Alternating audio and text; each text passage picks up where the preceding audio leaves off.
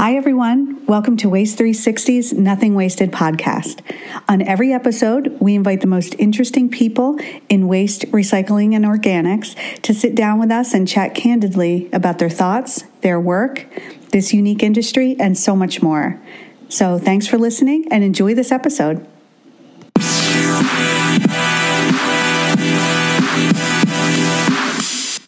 Hi, everyone. We wanted to bring you another remarkable session straight from Waste Expo. Give a listen to this one. It's called Post-China and the Current Status of Recycling. From changing standards and new markets to understanding and communicating the economics of recycling, this impressive lineup of speakers has much to share with you. So go ahead and enjoy their insights as we all work through the realities of recycling today. My name is Ben Harvey, and I am the president of E.L. Harvey & Sons. I am also the chair of the National Waste and Recycling Association. And welcome to this session on Post-China and the current status of recycling. Our first speaker today is going to be Catherine Sando. And Katie, Katie is responsible for brand strategy, communications, PR, capital deployment, and innovation at LCSWMA. Now, what does all that mean? I'll give you a hint later. All right, so she's going to tell us later. In this role, she directs the successful implementation of LCSWMA's capital projects and strategic initiatives, as well as cultivating a strong community focus and proactive public engagement philosophy within the organization. She also leads all marketing, public education, and outreach activities in support of LCSWMA's community-focused philosophy.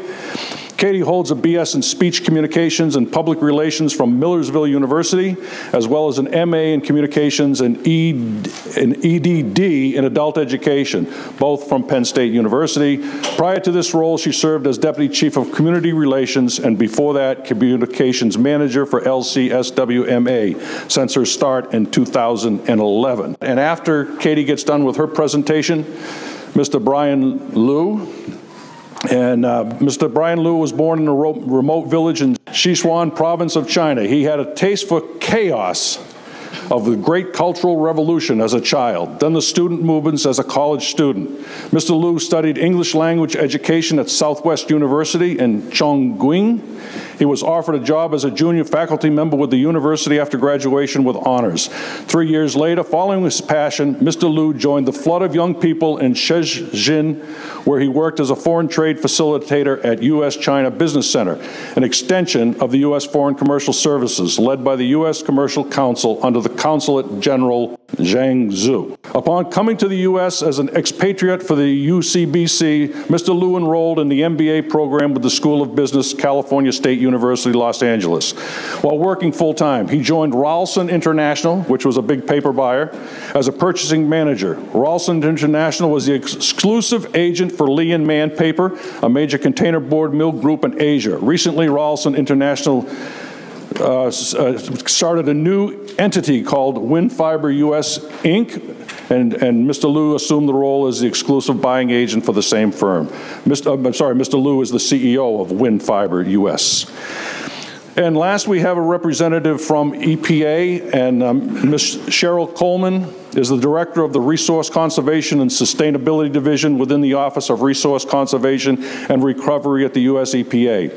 The Resource Conservation and Sustainability Division is responsible for promoting the reduction, reuse, recovery, recycling of municipal, industrial, and extractive waste and the long-term sustainable management of these materials, establishing collaborative partnerships with businesses and state, territorial, and local governments, and developing policy, technical guidance, tools, and public information on sustainable materials management. Ms. Coleman is a graduate of Hampton University in Hampton, Virginia. She did further graduate work at Rutgers University, Piscataway, New Jersey, and earned a master's degree in biology from the University of South Carolina, Columbia, South Carolina. Ms. Coleman has over 30 years of experience with materials and waste management. She came to the U.S. EPA headquarters from the South Carolina Department of Health and Environment Control, where she was the Director of Compliance and Enforcement for Waste Programs and Mining. Additionally, she served in several leadership capacities for the Association of State Territorial Solid Waste Management Officials. So that is the bios on our speakers today. Now we're going to try to do this in a way that makes sense. We're going to start talking about the municipal and how municipalities have dealt with the China situation, and how they've maybe renegotiated some of the contracts that they've been working on. And then Mr. Liu is going to talk about what he sees as an exporter of fiber into China and what the impact on that has been and what the future might, I think everybody wants to know what the future holds. But Mr. Liu is going to talk about that and what he sees happening in the future. And then we're going to hear from Cheryl, Ms. Coleman, and she's going to talk about maybe what some of the things that are happening up on the federal level that might alleviate or help us or ease some of the tensions and some of the pain that we as processors have gone through over the last 2 years. Well, thanks everyone for taking your lunch hour to talk about post-China. And I appreciate the introduction, Ben. Thank you. As you mentioned, my name is Katie Sando, and the LCSWMA acronym that Ben spoke about actually stands for the Lancaster County Solid Waste Management Authority. But that is a mouthful, so we typically say LCSWMA, and that's the acronym that you see up there. And to talk about post-China, I was asked to share a perspective from the municipal side, from the community side, of some of the things that we did in response to the situation. And particularly my takeaways that I want you to walk away with today is from the private sector perspective, what are some of the important things of how we can work together to address this across the country? Every community is going to look a little bit different. Your requirements and situations are going to be different. But if one of the big lessons learned that you take away from this is we really need the collaboration and partnership between the public and private sectors in order to ensure that recycling remains sustainable for the long term. So a couple of things just to give you context when I talk about our community, what that means. So for LCSWMA, again, the Lancaster County Solid Waste Management Authority, there's 4 things to remember, or at least to put in context for you. The first one is that we're a regional public authority. We serve 2 counties in south central Pennsylvania. To orient you from a geographical perspective, we're about 30 to 45 minutes west of Philadelphia, so that gives you some orientation. Our population size is around 850,000 residents, so that gives you some size and scope. LCSWMA doesn't do any curbside collection of refuse or recycling. That's all done by private commercial haulers. Those are our customers. Once that collection of refuse and recycling occurs, it's brought to LCSWMA to manage through our integrated system, which is inclusive of 4 facilities. We have a centrally located transfer station. We have 2 waste-to-energy facilities, 1 in each county, that burn the majority of the MSW. And then we have a landfill, and that is primarily for construction demolition waste, residual or manufacturing waste, and then the ash residue from the 2 waste-to-energy facilities. So through the entire system, between the 2 counties, we manage over 1 million tons of waste annually. So that just gives you some size and scope. We have around 115 employees. We contract with Covanta to operate the 2 waste-to-energy facilities. From a revenue perspective, a monetary perspective, we are anywhere between $90 to $95 million a year in annual revenues. And about 75% of that, between 70 to 75% of that comes from tipping fees, and the other 15 to 20% comes from renewable energy projects. We have 6 different sources of green energy for which we bring in revenue. And then the remainder is some other small investments, metal sales, and other smaller projects. Our relationship to the 2 counties, so we don't do any curbside collection once it's brought to us, but we support municipalities in their administration of their contracts. So Lancaster County has 60 different municipalities. Dauphin County has 20 to 25. So there's a lot of municipalities to work with. All of the programs are through local ordinances, and they're enforced through there. So we support municipalities in helping to write those ordinances, do their collection contracts that go out to public bid. So we provide the overarching governance, the authority, if you will, on waste and recycling in those 2 counties. When it comes to recycling in Lancaster County, just to give you again some size and scope, the pie chart on the right just shows you out of the breakdown of the tons, how much is recycled. That recycling number is inclusive of commercial, institutional, and commercial sources, so that's all inclusive.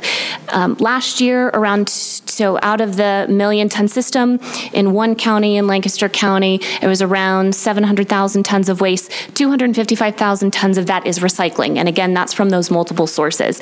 Out of that 255,000 tons, around 45,000 is single stream.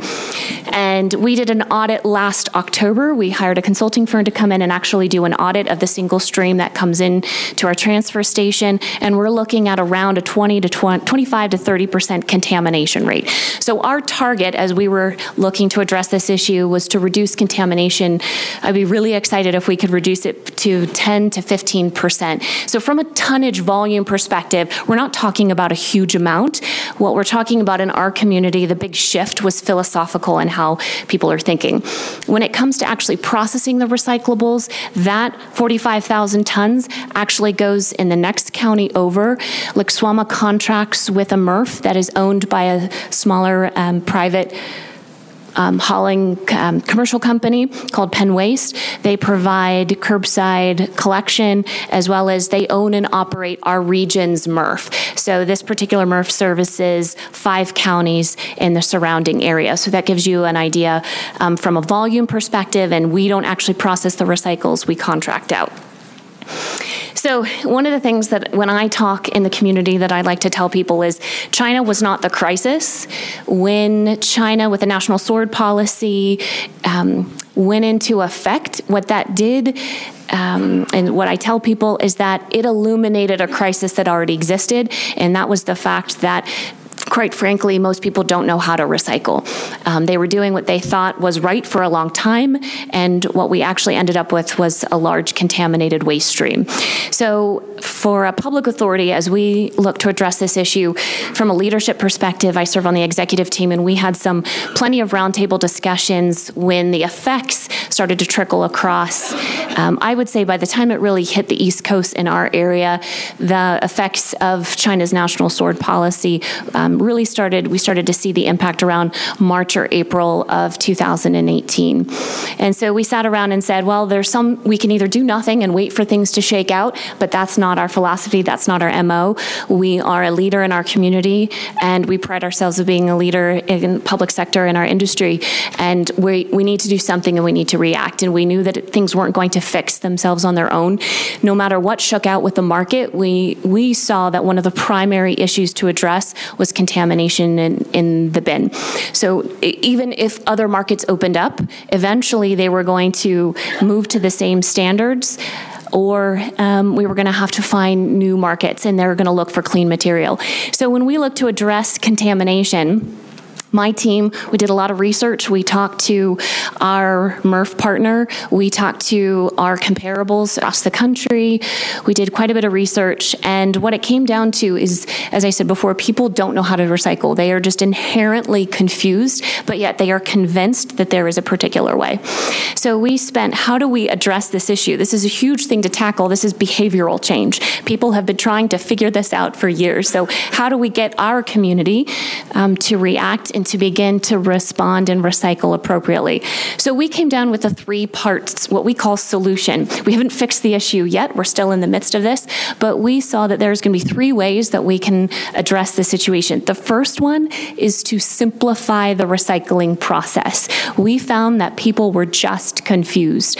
No matter where they went, there were different guidelines. They worked with 60 different municipalities in Lancaster County. That you can imagine that could get a little confusing. So I work in one area, I moved in from another area, I have a friend in another state, and everyone does it a little bit differently. You're in a public space, they do it differently. You're at a business, they ask for something else. And so I believe countrywide, we have reinforced the good behavior that you're a good citizen if you recycle. And I can't tell you how many times people say to me, I'm so proud, I put more in my recycling bin than I do in my trash. And I shock them and say, well, then you're doing it wrong. And of course, the oh my gosh, how could you be that blunt to me? money, but it gets their attention, right? And so we realize we need to simplify it for people. Folks are hit with messages, millions of messages every single week coming at them. And when they're doing a split-second behavioral decision, they're done with something and they need to put it in one of two places, you need to make it simple for people. And we also said, I mean, now we're in the baseball season, and when a pitcher is having, to use a metaphor, when pitchers are having difficulty in a game and that game is done and this becomes a repetitive process, what do their coaches do? Their coaches say, we're going to go back to the fundamentals. We're going to go back to the basics so that you can learn, again, to pitch correctly, and then we'll add some additional flavor into it. That was our approach with recycling. Let's go back to the basics of the four, what we identified in talking with our more four material types that have from a volume perspective, have the most impact environmentally. Economically, there's a strong domestic market for it, and even if there's international market, there's good flow for that. And so let's make it simple for people. We also said we need to standardize the message. We need to partner with our commercial hauling customers, our municipalities, our educational institutions, our businesses. Everyone needs to be saying the same thing. We need to have the same guidelines across the county, across the 2 counties that we service, so that no matter where people go, they understand what we call the Big Four. And we also move to what I look at behaviorally. When you reach people at their most primal level, you need to communicate to them. It seems really rudimentary. You need to communicate to them in shapes and colors and symbols. You start using a lot of words and language, it's not that people aren't intelligent to figure it out, they just don't have time, right? So when we talk about the Big Four, we're using very simple language, and we're using shapes and terms and colors and images.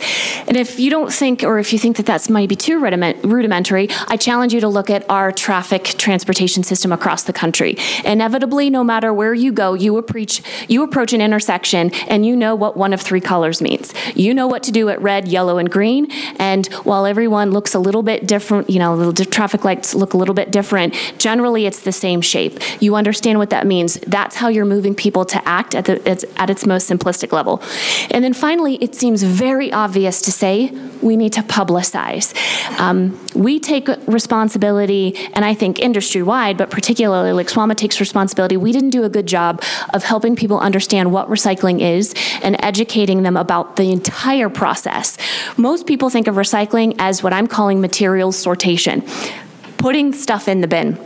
We did not do a good job really closing the loop and talking with them about what recycling processors do, the challenges that they face, and that ultimately what recycling means is taking a product and turning it into something new. If that doesn't exist, then something isn't recyclable. And that, again, is challenging people's philosophic beliefs.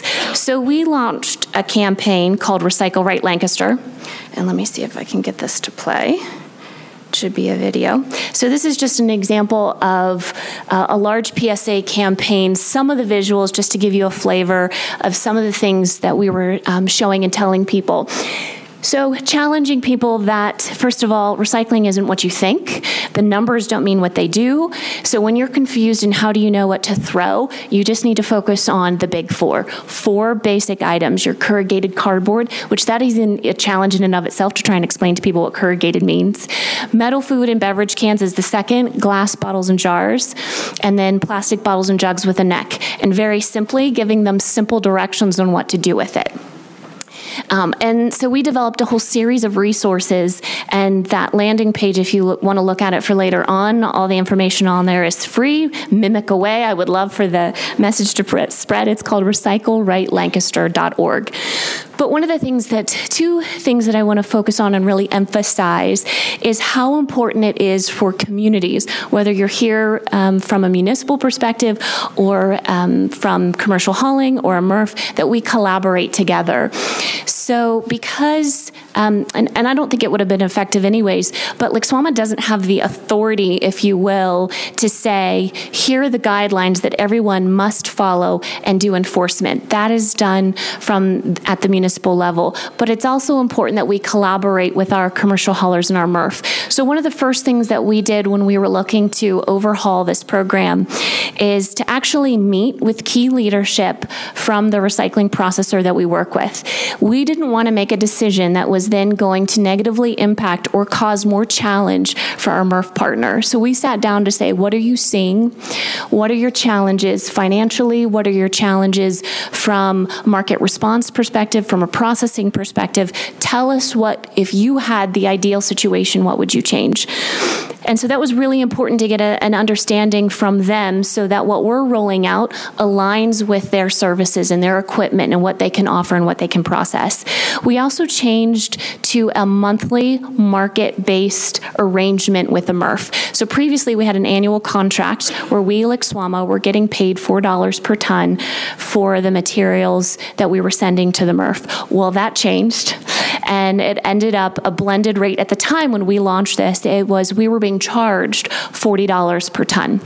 And we understood that it wasn't sustainable from a MRF perspective to move to an annualized contract or to keep with that, because who knew that we were in such flux. And the reality is people have gotten used to recycling being free.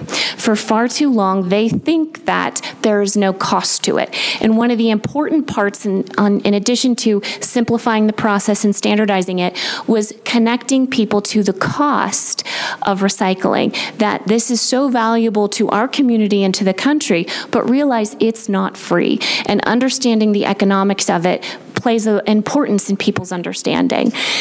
But to temper that to our customers and our municipalities, so while we, LCSWMA, are being charged a monthly market-based rate, so that fluctuates based on the blended commodities rate, we absorb some of that and we charge our customers, we adjust that on a quarterly basis. So a lot of our customers are the municipalities who the trash is coming in and they are charged and then they pass that on to the residents. So from a budgeting perspective, they need to have some consistency and some standardization. So we adjust our rate then on a quarterly basis. So we eat it some months, if you will. The other thing is partnering with our MRF from a marketing and messaging standpoint. I think too often I see there's a message maybe coming from a MRF or a company or from a hauler or from a community, and you really need to be aligned into what you're telling people. If they're getting conflicting messages or talking about things different way, they're going to default to the behavior that is most comfortable to them, which is wishful recycling. I'm going to put it all in the bin. If I'm not sure and people are telling me different things, I'm going to do what makes me feel good. So partnering with our MRF was an important part of success for this campaign. Also, cross-sharing information.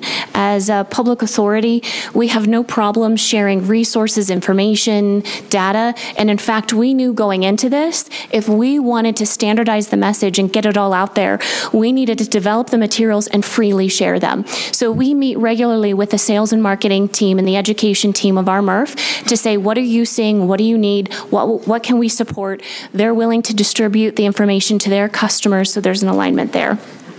The other important part was meeting with our customers. And again, LCSWMA's customers are twofold. The commercial haulers who do the curbside collection of refuse and recycling, but also the municipalities who enact and enforce the ordinances and particularly the guidelines for recycling. We did several roundtables in the summer, maybe May, June, July timeframe last year, and educating our customers who weren't familiar with the challenges of just what had happened with the national stored policy, but also the challenges that the MRF is facing and what contamination is. Spending time understanding what were their challenges going to be when they do education, what are some of the things that they are seeing, and to really build that coalition or collaboration to say we cannot do this on our own. We would not be effective if LCSWMA, if all of the message was just coming from us. We needed everyone to say the same thing. We also supported municipalities in changing the guidelines. So some of these municipalities are rather small and quite rural. They don't have the staff size to be able to make some of these administrative changes on their own. They just don't have the time for it. So we had staff dedicated to work with the municipalities to update their ordinances, to update their contracts, and also work with the haulers as well to push out that information to their customers.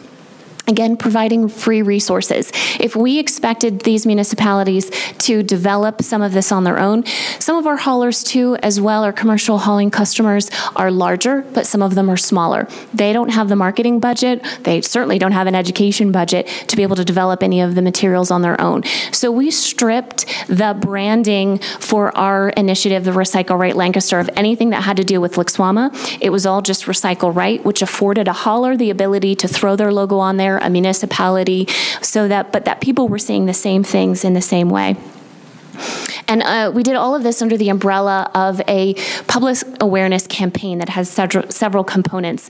I used our local media like it was nobody's business. If there's another takeaway, please don't be afraid of the media, television, newspaper, radio, reporters. Use them, because then you get to shape the message. Still in our community, there's so much information and excitement or interest around this subject. If you're not available and you're not capitalizing when that reporter calls you for whatever reason, you're missing an opportunity. I don't want to say they can be your friend, but they can certainly be an ally if you can help them understand. We also did a mixture of traditional advertising like billboards, print, newspaper ads, transit, radio. We also did a lot of digital advertising. Ongoing community outreach. We hired an individual solely dedicated to do education about recycling, partnering with educational institutions, K through 12, higher education. We're going out to civic groups and community groups. And then lastly, developing a landing page, which the address is there in the lower right corner of the slide, recyclerightlancaster.org, a series of educational videos. You could go on there later and take a look, showing people simplistically how to recycle the big four, free flyers that they can download. They can ask questions. We developed a character called Recyclin' Rosie that people could email and ask their recycling questions, and it still amazes me what people ask. So to end my few minutes of time, if I can give you some key takeaways, there's 5 of them, that as you go back to your communities in whatever space that you represent, if you could keep these in mind, I think that they're applicable no matter where you're coming from and if things are a little bit different in your area, which I'm sure they are. Number 1, changing behavior takes time. While there was so much energy and interest, at least in our community, around this when it first went viral, for lack of a better term, last summer, the fact is people are creatures of habit. And I said it is going to take us at least 3 years, if not 5, until we really see that we're moving the needle when it comes to contamination. I mentioned at the beginning we did a bin audit, as we call it, to actually do an audit to see what our contamination rate was. We did that in October. We plan to do that annually every October for at least the next 3 to 5 years. That's one of the ways we're going to be able to see are our efforts making a difference. But it takes patience and it takes repetition. And many of you, I'm sure, have tried to break a habit or start a new one, and you know that maybe you're really good at it at the beginning, and then it kind of tapers off, and then you often lapse into old habits. And so that's been one of our challenges, to skip to the last one, is keeping it top of mind awareness. How do we continually keep energy and interest around this? Because news moves fast, the next shiny thing comes around, and so how do we help people understand that this is still a critical issue that we need you to pay attention? The second one is simplicity and consistency is absolutely crucial when you're talking about behavior change and you're getting people to do something different. Make it simple for them. I often say it's like herding cattle.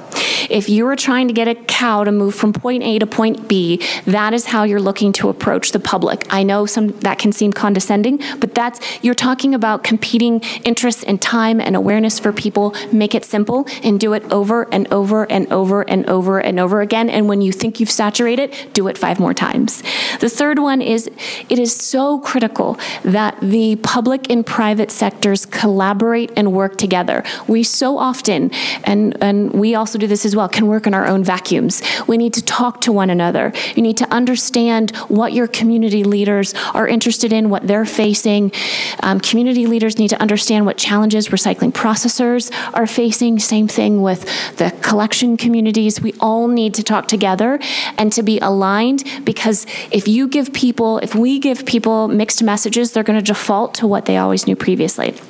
and I think I said it before, but don't shy away from media or any PR things. While they can seem contentious, you have a real opportunity to utilize that. It's free, which is the most wonderful part. We have gotten some incredible coverage on all of our local television stations, print, and then that got picked up by the Wall Street Journal and other publications. And so don't shy away from it. And even if you don't have a reporter digging around, I promise you this is something that they would be interested in. And even if you don't represent a community, they would love to hear from a MRF or a recycling processor. They would love to see that.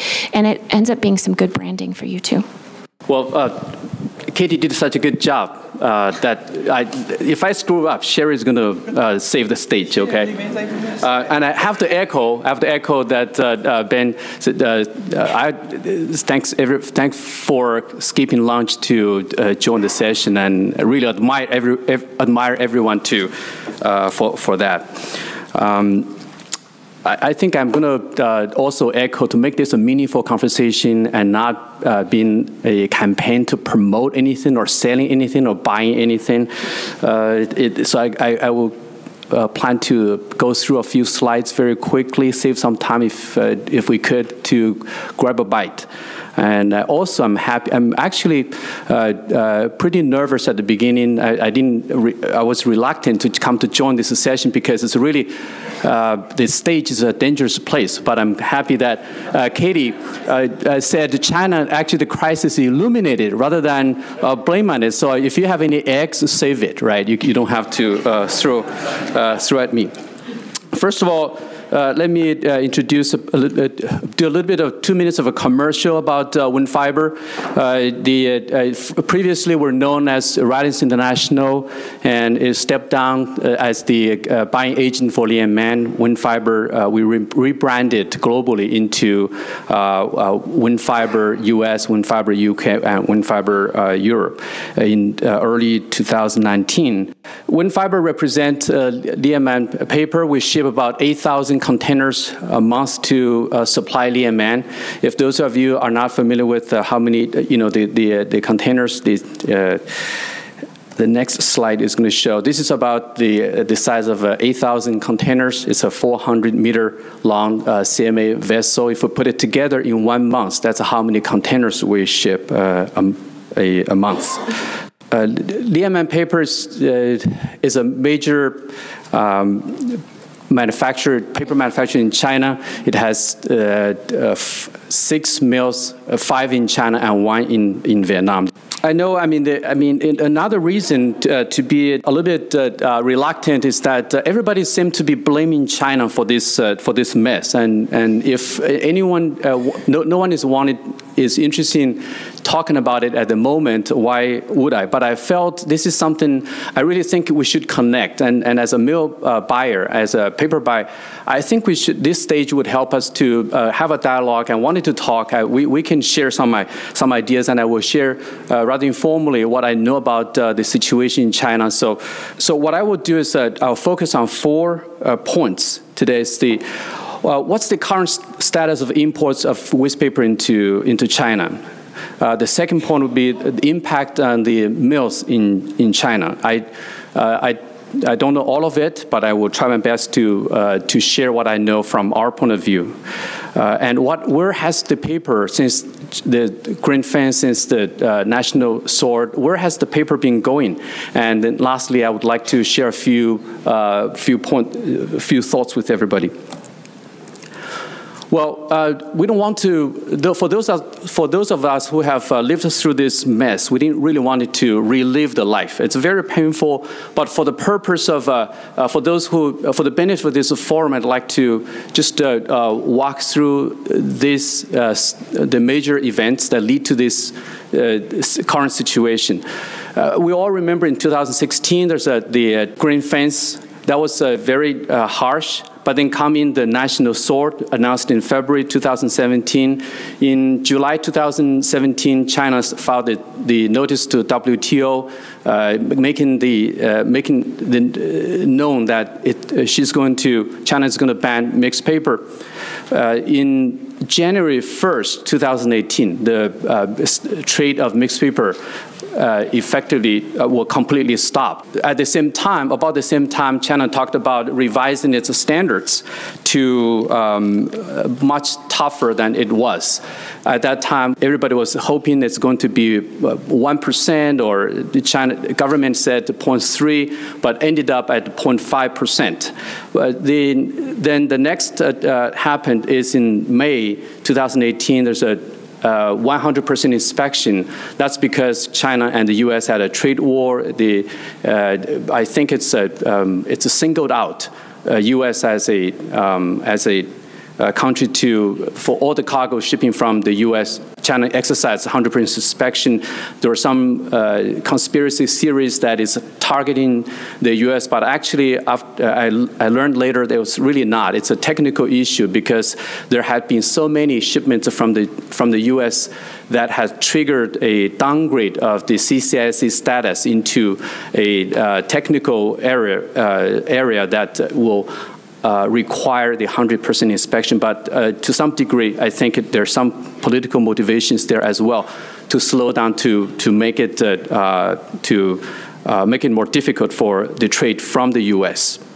Then in June 2018, there's the 100% inspection of CCIC. Remember, we had some of those of us in the trade business had enjoyed the self-inspection status, which means we don't have to send somebody there to watch the loading bale by bale. But in June, from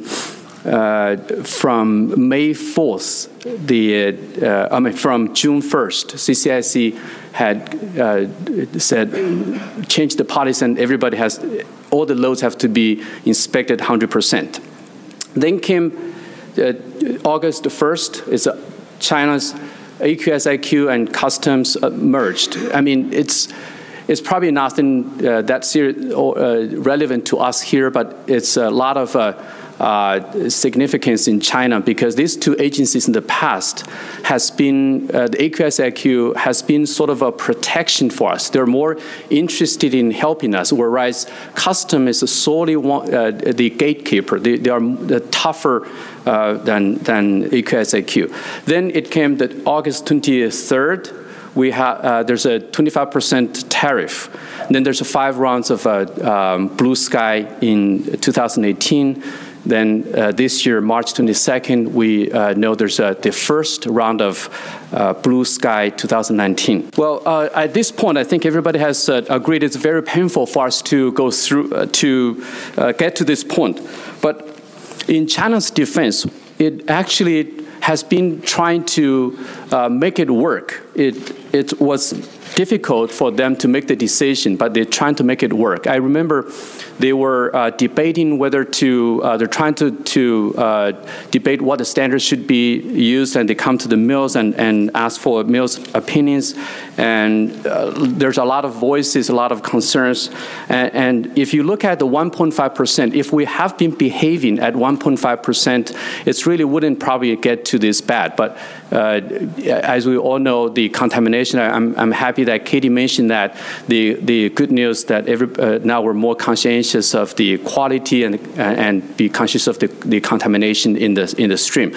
But at that time, the contamination of the paper shipped was actually pretty bad. If it's, I think on average, it would be between, 5 to, if I would say, between 5 and 8 is the contamination that's seen at the mill. That's pretty bad. So eventually, enough is enough, and they took this dramatic measure. Of course, I think it's very difficult for mills to deal with, and it has real consequences. It's really not done well and right in such fashion. So that's where, at least to the status today. Then what are the major issues that's facing in China? First of all, mixed paper is banned. No one is shipping in any mixed paper. There have been some trying to get the mixed paper through in some other names, but in the most part, I think at this point, none of the mixed paper is going to China anymore. Second prominent feature is that it's the permit, the quota is declining. and it's on the way to zero out in 2020. The third is 25% tariff is in place.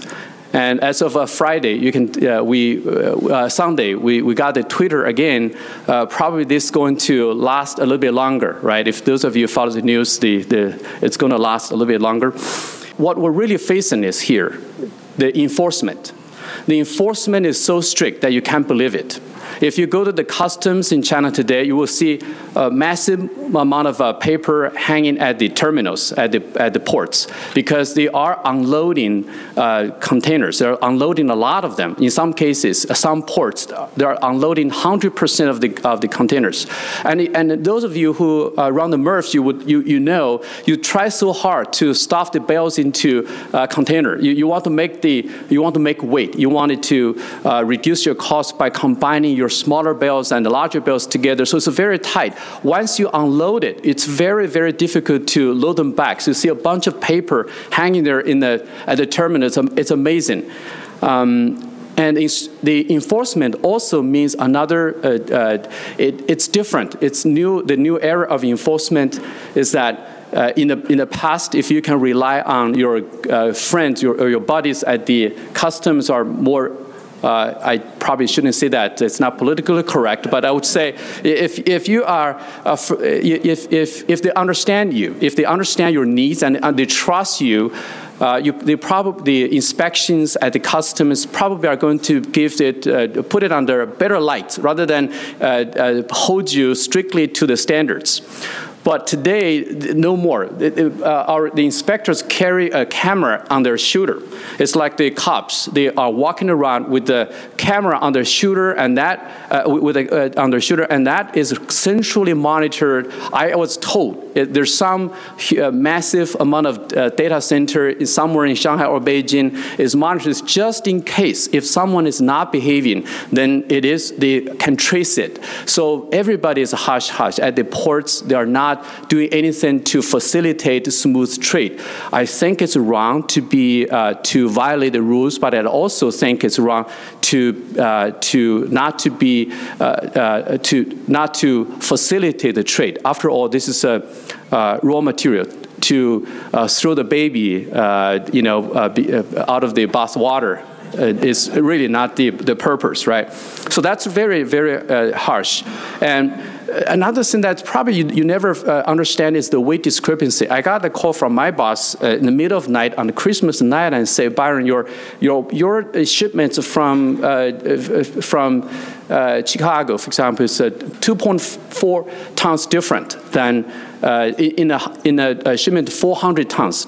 The total combined weight difference is 2.4. I mean, for God's sake, it's a Christmas night. I didn't want to talk about this, but that's what get their attention. They said, well, you are smuggling because you want to enlarge your quota. Well, you want to evade the tax. I mean, we really don't think the waste paper is that kind of a value for us to do any kind of a smuggling. I have seen some Playboy magazines got us in trouble, but really not the weight, right? So I mean, it's really the matter of how nervous the local officials have been in dealing with the situation. They don't want to lose their job. We understand that. And what really they couldn't do is change the system. So today, when everything arrived, it's a all the paperwork is entered into the system in advance. So if you wanted to say, let me change my manifest by the time the cargo arrives, let me go to the scale first and go through this. No way, you can't do that because our manifest has been done way before the cargo actually arrives. So we stock. Then anything by the rule, okay, anything more than 2,000 RMB. And today's exchange rate is about 6.5. Anything more than 2,000 RMB is supposed to be referred to the anti-smuggling division. I think their anti-smuggling division has a lot of job opening, if you're interested. So that's how tough it has been, and we're trying to advocate. And we actually, I was just in China a few weeks ago, talking to the terminals and see if we can actually change the procedure where we don't have to file the manifest that early. We can leave some if we have identified the risk. We can do something else. We can do something. We can say, don't file the manifest. Let us fix it. Let's go to the port and rescale it. And they never understood. Our counterparts in Europe did a better job because they probably have more uniform process or something. But from the U.S., I try to explain to them there are some MRFs or there are some packers just don't have the truck scale, or it's too far. We use backhaul. You really can't scale. The cabs are different. We go in with a day cab, come with a sleeper. All these will cause the weight differences, and we never really think that's a problem. But today, that's the problem. So I don't want to bore you with more details. That's the enforcement that's really scary that I'm dealing with. And I talked a little about permit, just so that my presentation looks a little bit more substantial. I want to give you some numbers here. So prior to 2016, the quota is really not an issue. It was really routinely approved at 50 million tons a year quota. We never really actually utilized that much. Probably about 30 million tons of quota was used. As of 2018, at the beginning of 2018, we started with that much quota. Then, little by little, government asked them, if you're not using it, we recall the quota. So over the time, the quota was recalled. So we end up with about 28 million tons quota actually utilized. It's amazing how much we actually, scrambled to get everything done tirelessly, sleeplessly, a couple of weeks. You can imagine toward the end of the using of the quota, you can't be more, you can't be less. It's like that precise. You have to time it. You have to control the process so well it does not get you over, so that you don't have any quota. The containers will sit there, or you don't want to underutilize the quota. In 2018, because of that restriction, there's only 18 million quota was issued. Most of it was actually utilized. Then 2019, we're looking at another 35% down year over year. So that's looking pretty much on track to zero out in 2020. So the impacts on mills in China, first is the paper shortage, then extreme volatility of both the raw material market and recycled paper market. And we also start to see some competition from imported liner. And of course, put it together, the return on investment has been sharply down. Now, just so that to highlight a few things about the capacity, the conflict between capacity and supply. From 2016, there has been a lot of capacity planned. I mean, in 2017, in February, there was people talking about almost 10 million tons of capacity growth. Then today, there's the government survey, there were like 40 million tons of capacity planned, but luckily, not that much. I think people are starting to cancel their projects at this point. On the other hand, we know China almost 50% of the fiber supply rely on import. And this is a big challenge, and the semi-chemical pulp is actually not encouraged in China. So what's really, how to deal with the fiber supply is a real challenge. But another thing that's happening in China, just so that most of you are in the recycling business and MRF business, I'd like to show you this chart, is that China started to modernize its collection and recovery systems. Things like this logo that Katie has shown us, and the transfer stations, the sorting stations, and consolidated resource centers is going on in China. We wanted to address the question, where did the waste paper go? I mean, that's just like speculation. I really don't have any any true ideas of what's going on. I ask the same questions. I think U.S. mills has absorbed a lot of OCC, and they also have set up cleaning system to be able to handle more mixed paper. That's from a buyer's point of view. I felt the difference before, and I felt that a lot more OCC is being used, and a lot of mills are being able to use mixed paper.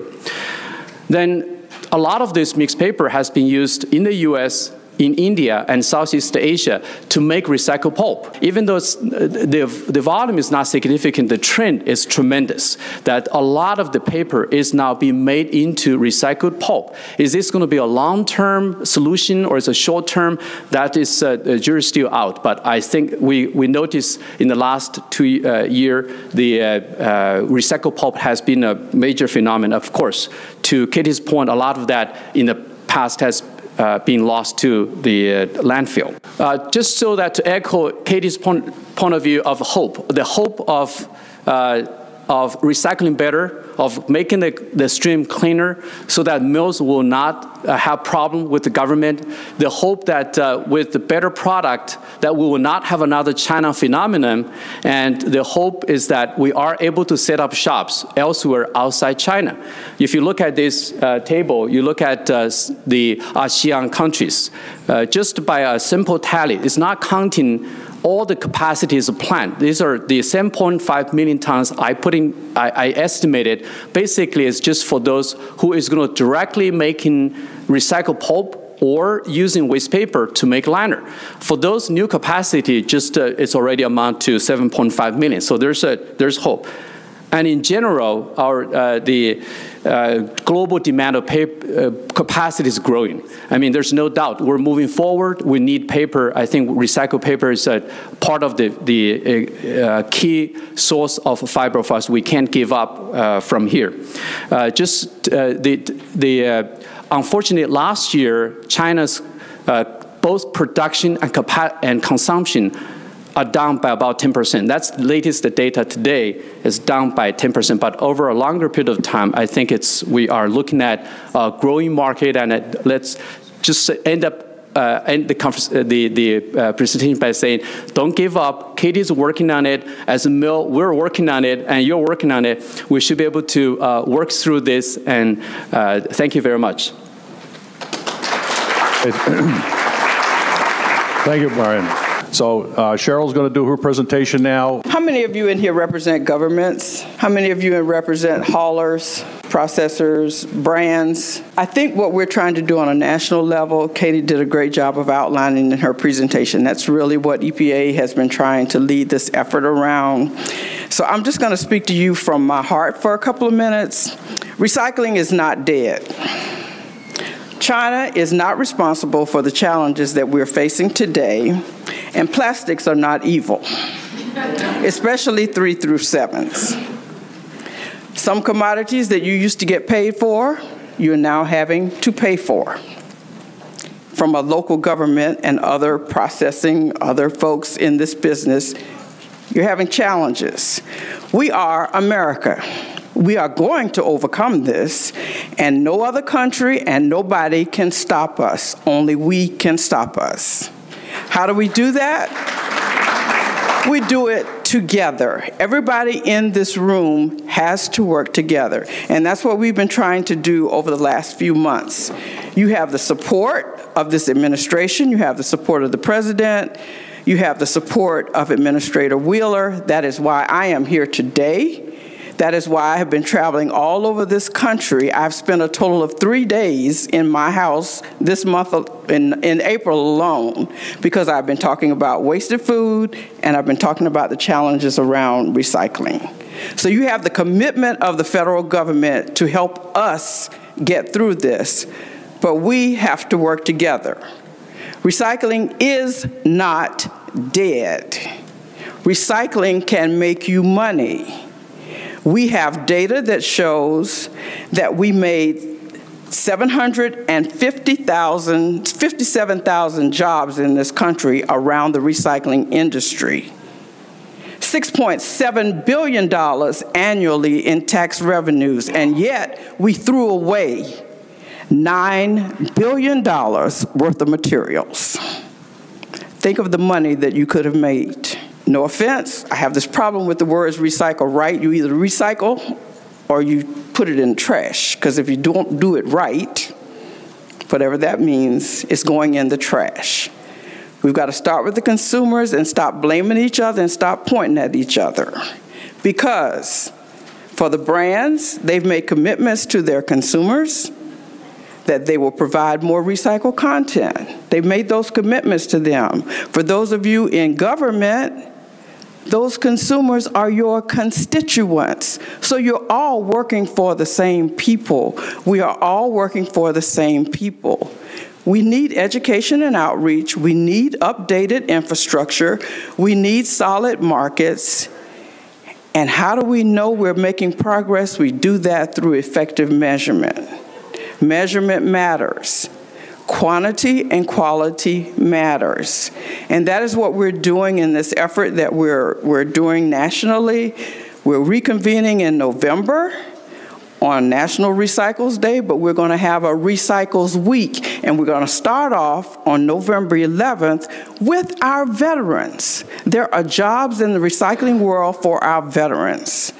There are jobs in the recycling world for everyone in this country, and so my appeal to you today is for let's all work together, let's all come together, stop pointing at each other, work together, and then you can sell to China, you can sell to Japan, you can sell to Indonesia, and hopefully you will sell to people in America and have products that are bought here, used here, and made into new products right here in the United States. Thank you.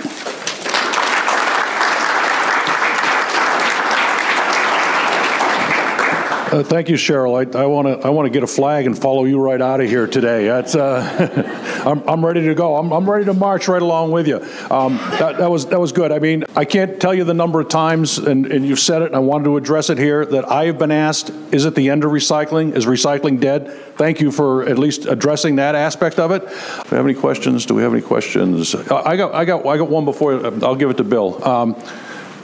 Katie, have any of your municipalities looked at going back dual stream? That was one of the conversations that we had. So the short answer to your question is no. And that was after discussing with our commercial hauling customers where all of their collection trucks and infrastructure is single stream. And so if we tried to make that decision and force our community back to dual stream, while we would be more successful, perhaps from a contamination route, the fact is that that would not work for our commercial hauling customers, and that would cause quite a bit of contention. So the answer is no. Another quick one for you. Have any of your municipalities thought about not even collecting recyclables? We got to be back to is recycling dead? Why are we doing this if we don't have markets for the material? And the good news, ladies and gentlemen, is the price sheet just came out. What is it now? PP&I or what? Fast Tracks or whatever. We've seen another decline in all the prices for fiber across the board.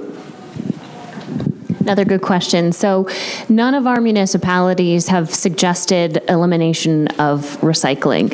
While I've had some individuals give me a call and explain, well, particularly, what's the point? That has been our message over and over again. Recycling is important. There's economic benefits, there's financial benefits, and there's social benefits to it.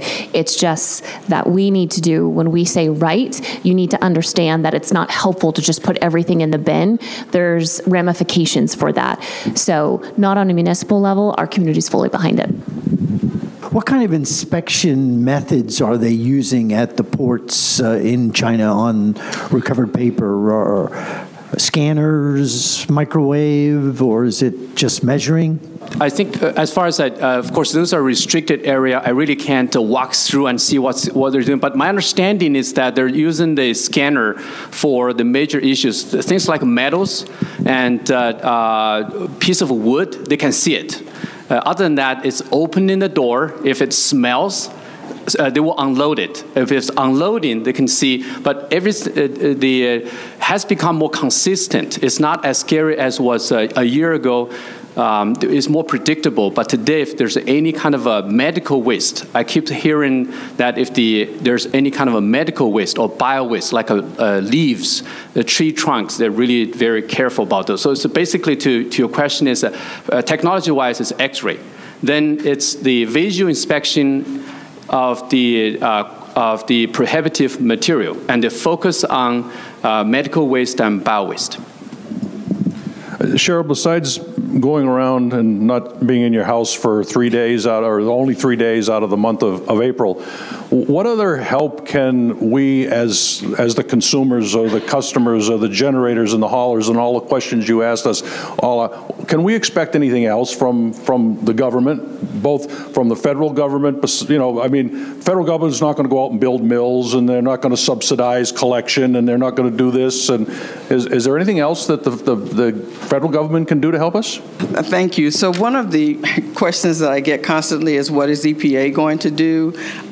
We are really trying to work with our municipal governments to help them have better tools in order to be able to manage their recycling assets better. We recognize that they're trying to keep the police departments and the libraries and the schools and everything else in operation. And so they're not used to working in the market sector. The reality is the markets don't care that you're a public entity here to serve people. Markets go for what is the best price. And the competition is really with virgin product. So we're trying to help municipalities and others learn how to be able to function in this world, but also what are some things that we can do to stimulate markets, to create innovative markets. So we are looking to release some things in November that I can't announce here, but really some things to try to get the markets stronger. But we need your help. For example, in talking to Ann Germain and some others recently, we learned that people are putting dirty diapers and putting Christmas trees and everything else, and bowling balls. They all show up in the recycling bin. So we do have to educate our public, and we need your help around that. But we also look at the brands and ask them to do better as far as how they're labeling products, so that people will understand what is appropriate to put in the bin and what is not. And we're also going to try to help with the film. We recognize that that's a real challenge. For me, it's a safety issue, because every time you have to break down those machines, you have lost wages, you have lost time, but it's also having a human being walk across machinery that's not designed for human feet. So it's a safety issue also. So we're really trying to bring awareness more than anything else. Hold on to that, but Mike. Congress is trying to help with a bill to create some funding in order to support some things. Okay, hold on to that microphone, because I think I've got another question for you. The recycling logo that is on almost everything that's made, a lot of people see that's chasing circle on the bottom, the chasing arrows on the bottom of things, and think, well, that must mean it's recyclable. Right. And I think that, and going back to even what Katie was saying about showing the picture of a piece of cardboard, not the chasing arrows, right. Is there any push? I know that we've talked a lot about it as an industry. Is there any push coming from? Maybe that's the secret you can't tell us about. No, but one of the efforts that we're talking about in these groups, these work groups that I really didn't get a chance to go into, but we're really trying to do what Katie has done in her area, is to create some consistent messaging. And we are hoping to have a national ad campaign where we will come together and talk about consistency about recycling. When people travel, things are different. My brother and my niece live in the same county.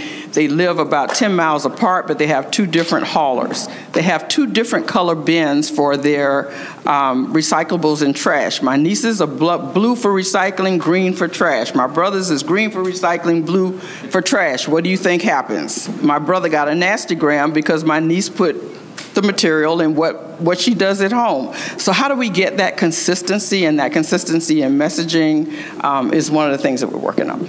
My question is for Cheryl. I'm sorry.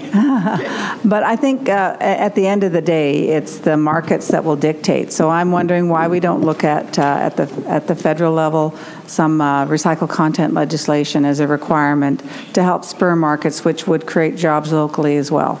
Right. So we have what is known as the Consumer Procurement Guidelines, and I'm actually responsible for those. The federal government is the largest purchaser. In the paper industry, we really got a lot of momentum and movement around recycled content in paper. With the CPGs, as we affectionately call them, we're really looking at how we can expand those efforts into other commodities in order to encourage.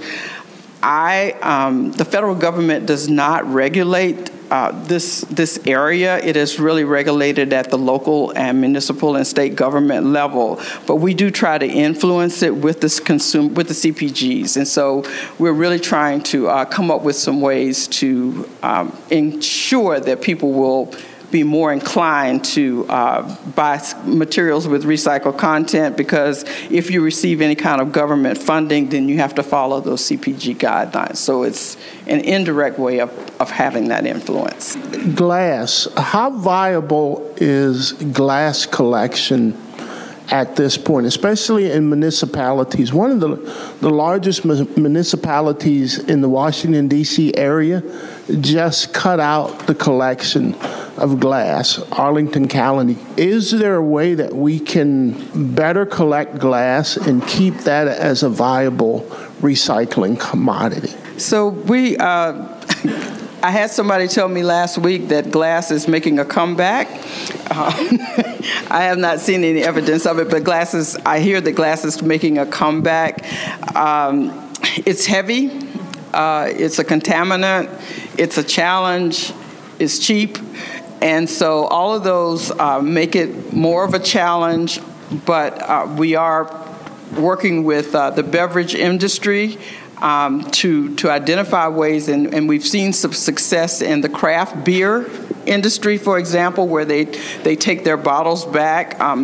And so we are trying to really increase the interest in using glass.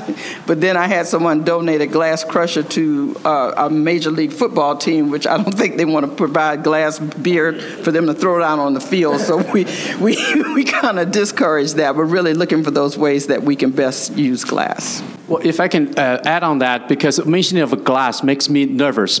From a meal buyer's point of view, although we welcome, I think recycling is a good thing, but for glass, the crushed glass to get into paper making, it really mess up with the fine screen. So just want to add that. It's a contaminant. And I'll just add quickly from a municipal perspective, when we were discussing revising our guidelines, we had quite a bit of discussion around glass. However, we eliminated newsprint from putting in the bin. So our instruction to our community is it is recyclable, but our MRF has a really difficult challenge pulling it out in a way that has a high quality. So our message to folks is if you want to recycle newsprint, we have a drop-off location where you can take that to keep it clean and dry. However, the reality is if we had eliminated both newsprint and glass, I think there would have been a public outcry and a complete disregard. So from our perspective, it's heavy. So from a transportation perspective, more costly. It is certainly hard on our MRF's equipment. It is a contaminant. For us, it doesn't have any BTU value. So, if it moves through our waste energy facilities, it's just a pass through, and ultimately it goes into a landfill. There's no harm for that. So for us, really, it was just leaving it in philosophically that if it can be collected and recycled, great. But we felt like there would be public outcry if we eliminated both of those. Can we give our panelists, our presenters, a fine round of applause this afternoon?